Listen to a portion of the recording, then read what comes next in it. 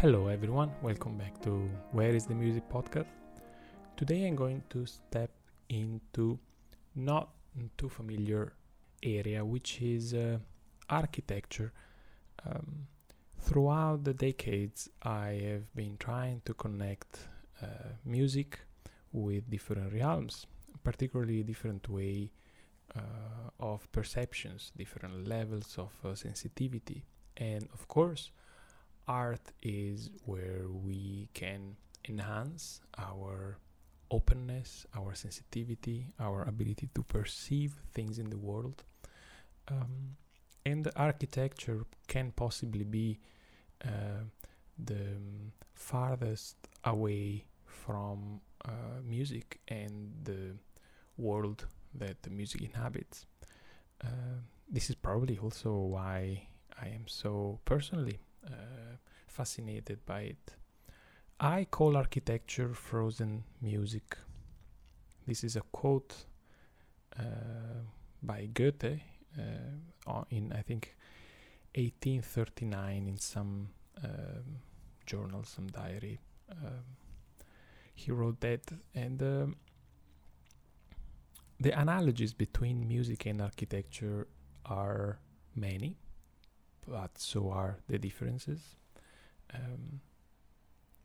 The topics of today's exploration are related to the creativity as shapes, in particularly geometrical shapes, lines, symmetries, dimensions and proportions, and colors.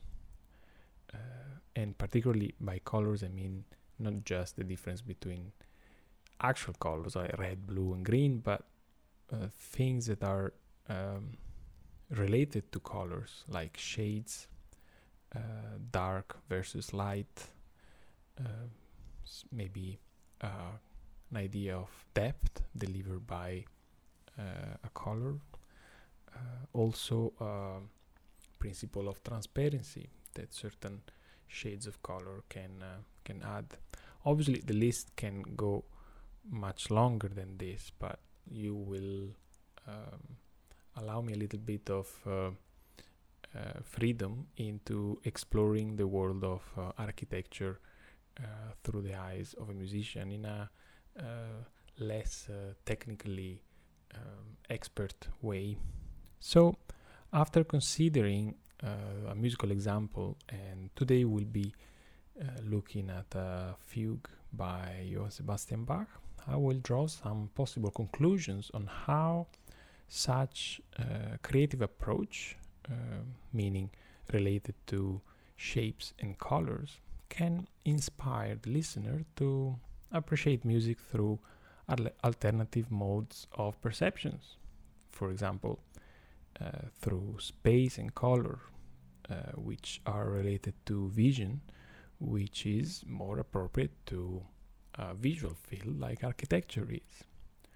Also, I will try to offer some thoughts on how the artistic message of the composer, Bach in this case, arrives to the ear of the listener more convincingly through such an aesthetic approach. So, let's start. The fugue that I'm gonna talk about and play is the E flat minor fugue from the D sharp minor fugue from the first book of Well-Tempered Clavier, Bach Werke für Zeugnis 853. And the subject goes like this.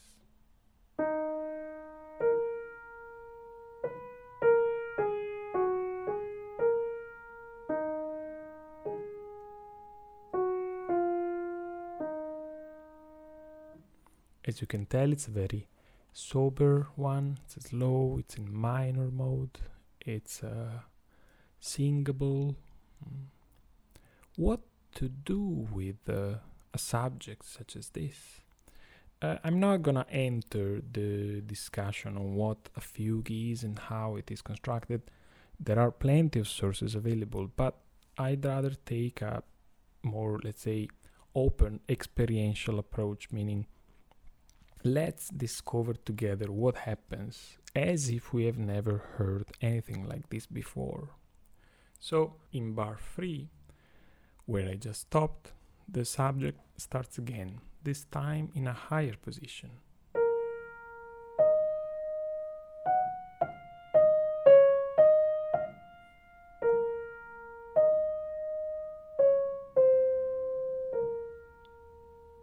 Space is already evoked. As one enters, for example, in a Gothic cathedral, one sees a geometric shape like an arch, and after seeing it on one level, one sees it again on a higher level. Same but different. I'll play it again from the top.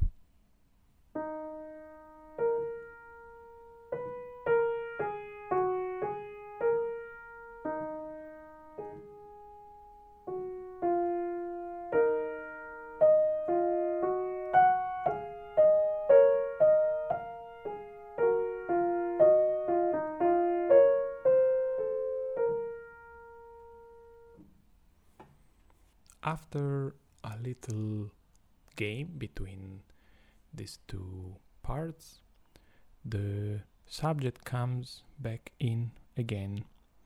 We can continue this analogy of, let's say, exploring a cathedral, a virtual cathedral in our mind. Our eyes are looking on the other side, and we find the same theme again, the same shape, the same line again, this time at a lower level. Once again, same but different.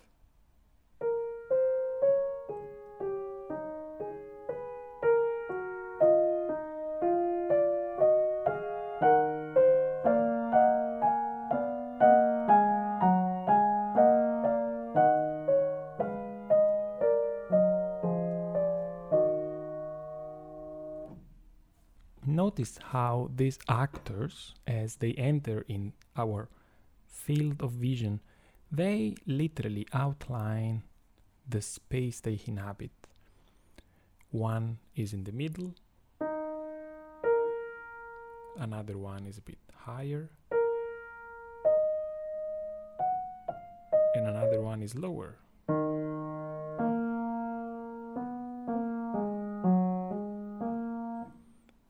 After this, another interplay between the parts, between these actors, a fourth time the same subject comes in.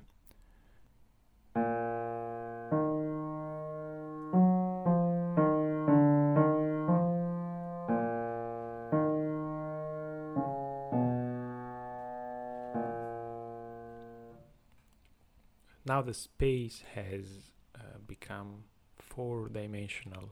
I'm gonna play from slide before.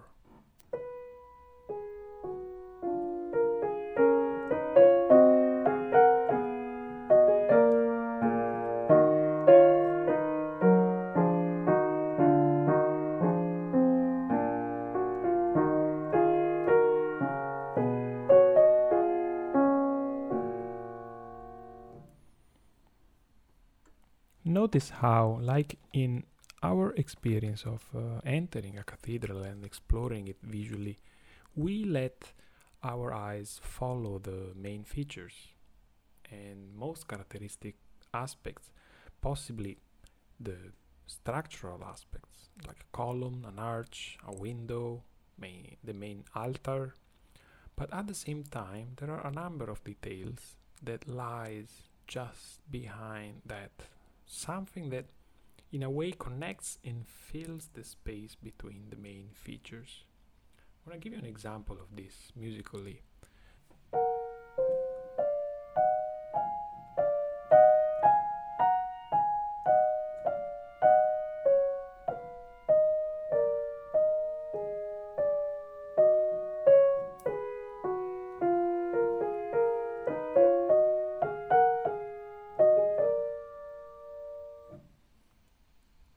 Now I'm gonna play it with the main feature joining.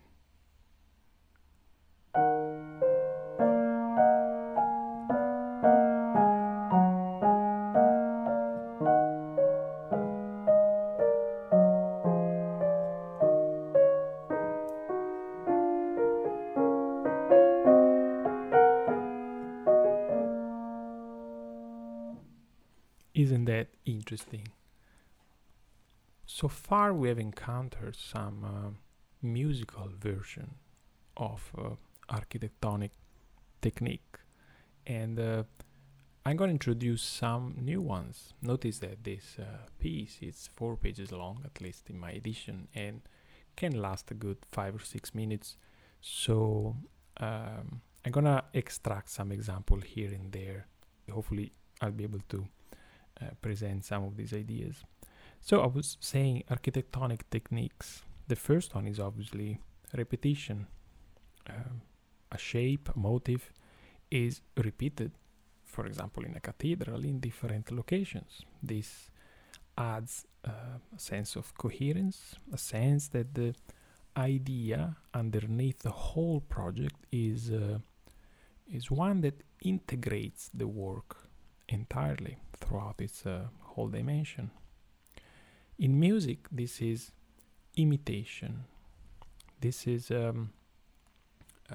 not something that Bach has invented, of course. Imitation is a way to construct a musical composition. A typical example of it comes at bar 19. I'll show you what I mean.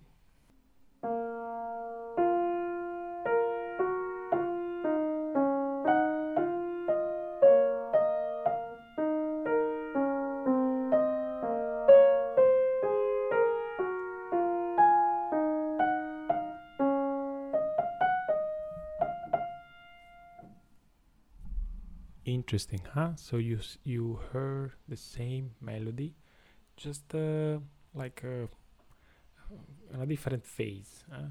So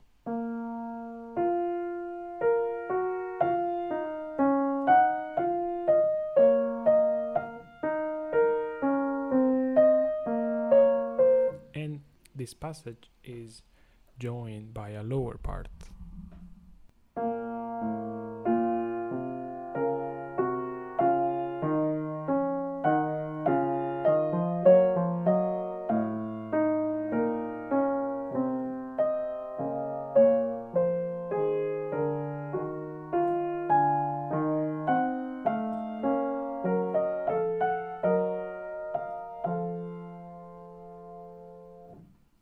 Another architectonic technique is, of course, symmetry. A shape might transform entirely into its reversal. Typically, the two sides of a cathedral are symmetrical, but this often applies to smaller and less structural details. In music, this is called inversion. The example is, I think, bar 44. Let's see. We have this.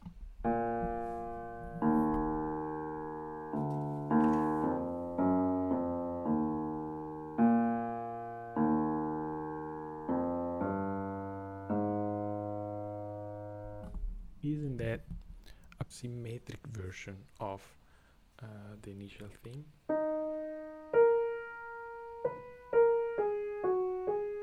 Becomes.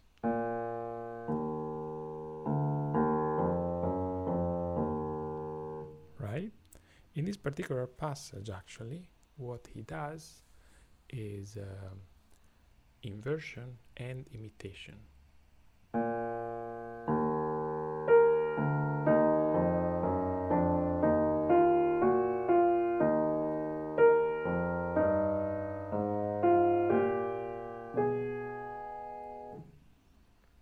Another technique is this principle of transparency.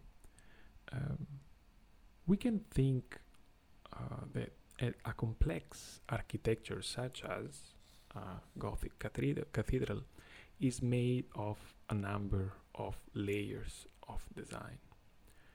The grounds, the fundamentals, are designed to sustain the structure, which is designed to support the building, which must serve, of course, functionality, aesthetics, and needs to probably relate to other dimensions too. But all these layers of the design, they are not transparent, of course. We are talking about actual matter, concrete often. But as we walk through a cathedral, we realize how this design intersect and function at once. We walk by a column, we can appreciate the motifs on the wall, and at the same time better learn the distance between us and the very end of the church, the main altar. So transparency is what we see when, for example, we look at the drawings of a project, of an architecture. The drawings usually offer us one layer at a time. I'm sure you have seen, you have in mind multiple examples. So the project of a building on paper is designed in various layers. Each one has its own full plan. But in reality, we experience all these layers at once. In music, we can call it polyphony. In this passage, the subject is hidden in ornamentation, and you can hear the distinction between things that are structural and things that are ornamental, in a sense transparent.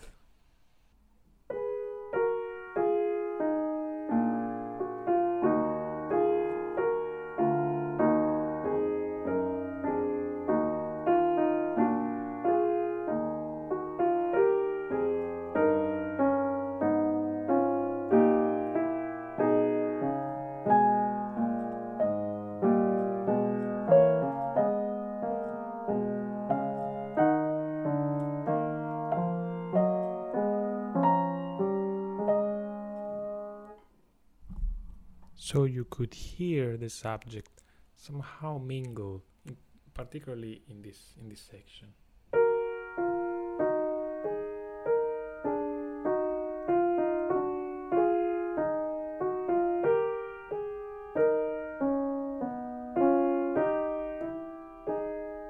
So it is a principle of transparency that allows us to hear the structural and the ornamental all at once. And this is obviously possible because music allows what we call polyphony, two sounds at once, two melodies at once. The next technique or architectural aspect that I want to discuss musically is this principle of proportions. Following the idea of many design layers at once, we realize that the elements of a building are balanced. They have been conceived through principles, obviously, of proportionality. Each element of architecture needs to be proportionally organized. So larger columns for the structures, smaller columns for the side rooms, larger arcs matching the size of the smaller ones, windows, and so forth. In music, proportions are expressed mostly in two ways. One is time proportions. A section, a phrase can be longer versus shorter. I mean, in time measurement, minutes, seconds. Here we have a magical example of perfect match between two subjects and one that is made last twice as long. In music, this principle is called augmentation or diminution. So in this case, we have a subject that matches two subjects. How is that possible? Well, the one subject lasts exactly twice as long. Here is a subject that is long as usual.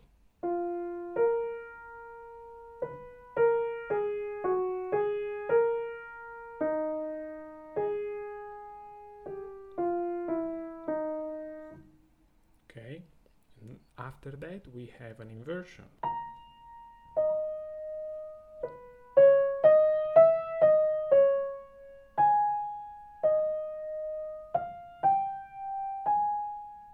Okay, but now we have the same subject which is proportionally augmented, meaning lasts twice as long.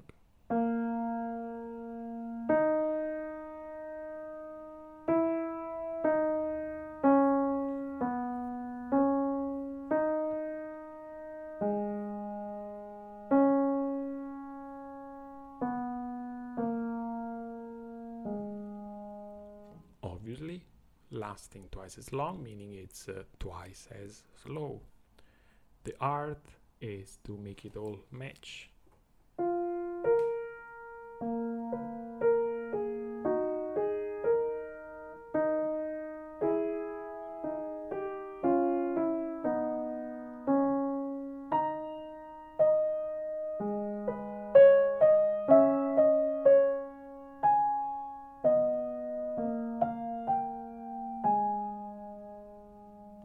So this is how a sense of proportionality is maintained while at the same time creatively change and transform the space around us. The other aspect related to proportion is a little more subtle, I would say, and it connects with the idea of weight. I think of architecture as the art of finding creative ways to trick gravity.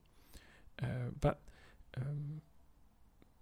in architecture, maybe weight is the quality of matter that mostly informs design of building, at least one of the most important qualities.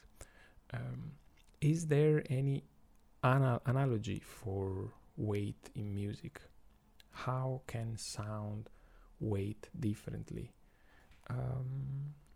I think of music in terms of light and heavy sometimes, actually very often, and I think most of us do that in an intuitive way. There is light sounds and heavy sounds. These categories, though, of course don't relate to the actual weight of sounds, because there isn't such a thing, but to what we call in music the register, either low or high. Listen to these two examples. The first is the opening. We have a slow encounter with the 4 layers of sounds, and almost as if we look at 4 different floors. The first is in the middle, the last at the bottom. It starts as an exploration and it finishes with grounding the whole space.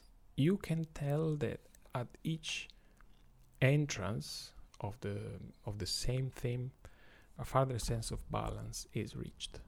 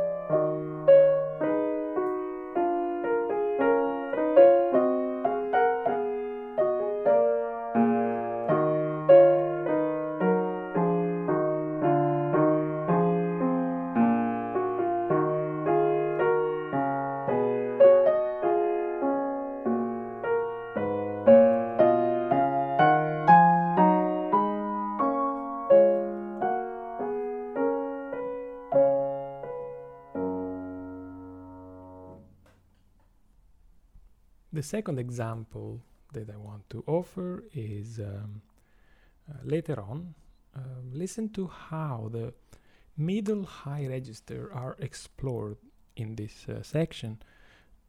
This is around bar 39. And at some point, though, we need to draw the eyes back down to earth. In a sense, we need that the weight of the sound will be balanced by being met with a lower register.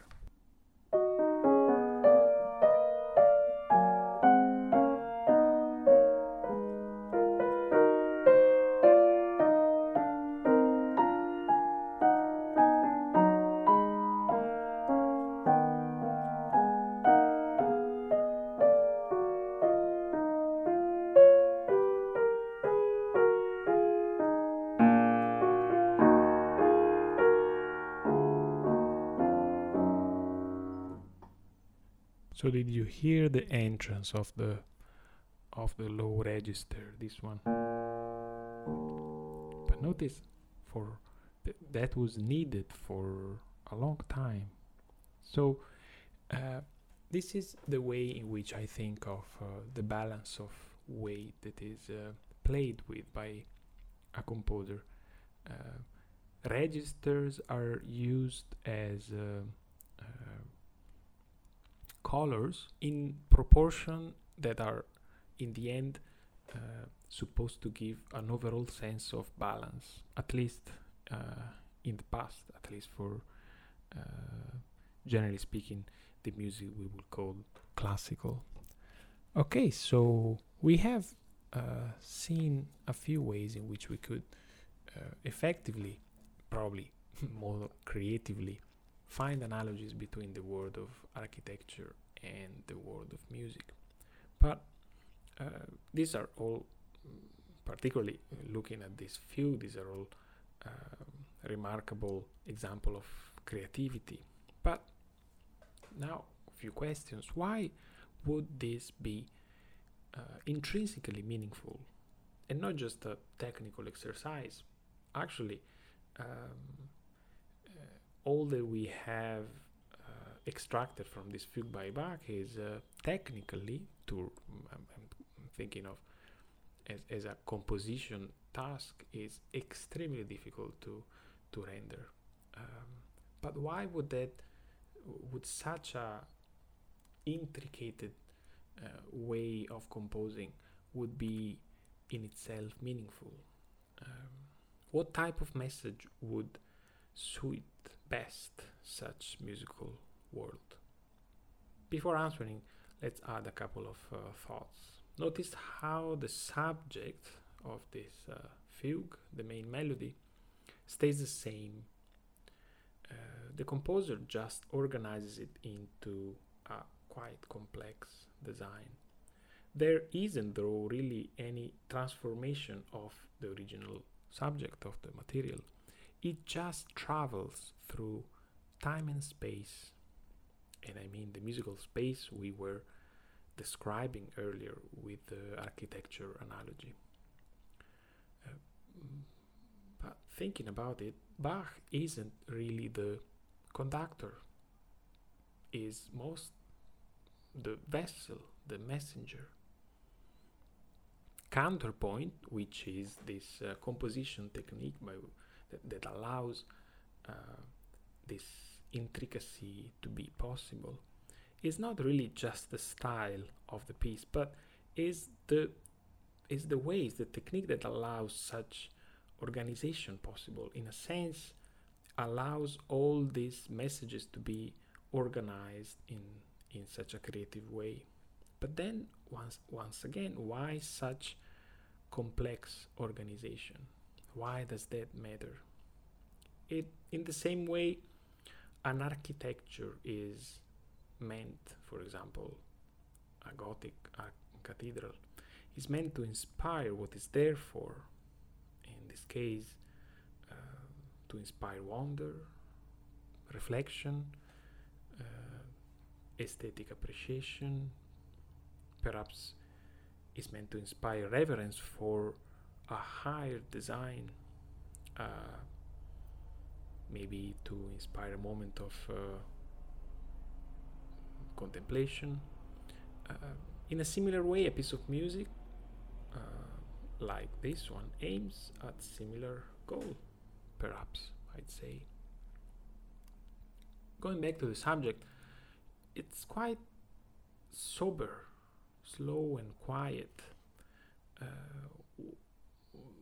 When it ends a first time, we hear it again, like an echo, like a persuading, soothing voice that touches our senses. Imitation in different registers, like we have encountered earlier, is a way of hearing the same message from different places with different intensity. The message inhabits all levels of design, the high, the medium, the low. It is reversed, it is repeated. It's pretty much like in a church, the fundamental design up to the ornamental. It's, we can say, it's God words informing our experience. There is no drama really, but just contemplation. In this light, the artist is less of a creator and more of an ambassador. He uses his aesthetic sensitivity, his unbelievable ability of using counterpoint to make the message arrive through beauty to the ears of the listener. Counterpoint, once again, this complicated technique for writing in a polyphonic way, is the intellectual way to reach the soul. Let's remember that at the time of Bach, the sciences, mathematics, geometry, physics, and in general, all that relates with the intellect and rationality were a gift from God. Any intellectual endeavor was perfectly aligned with faith and was used and promoted as a way to glorify God. But this is probably material for another episode.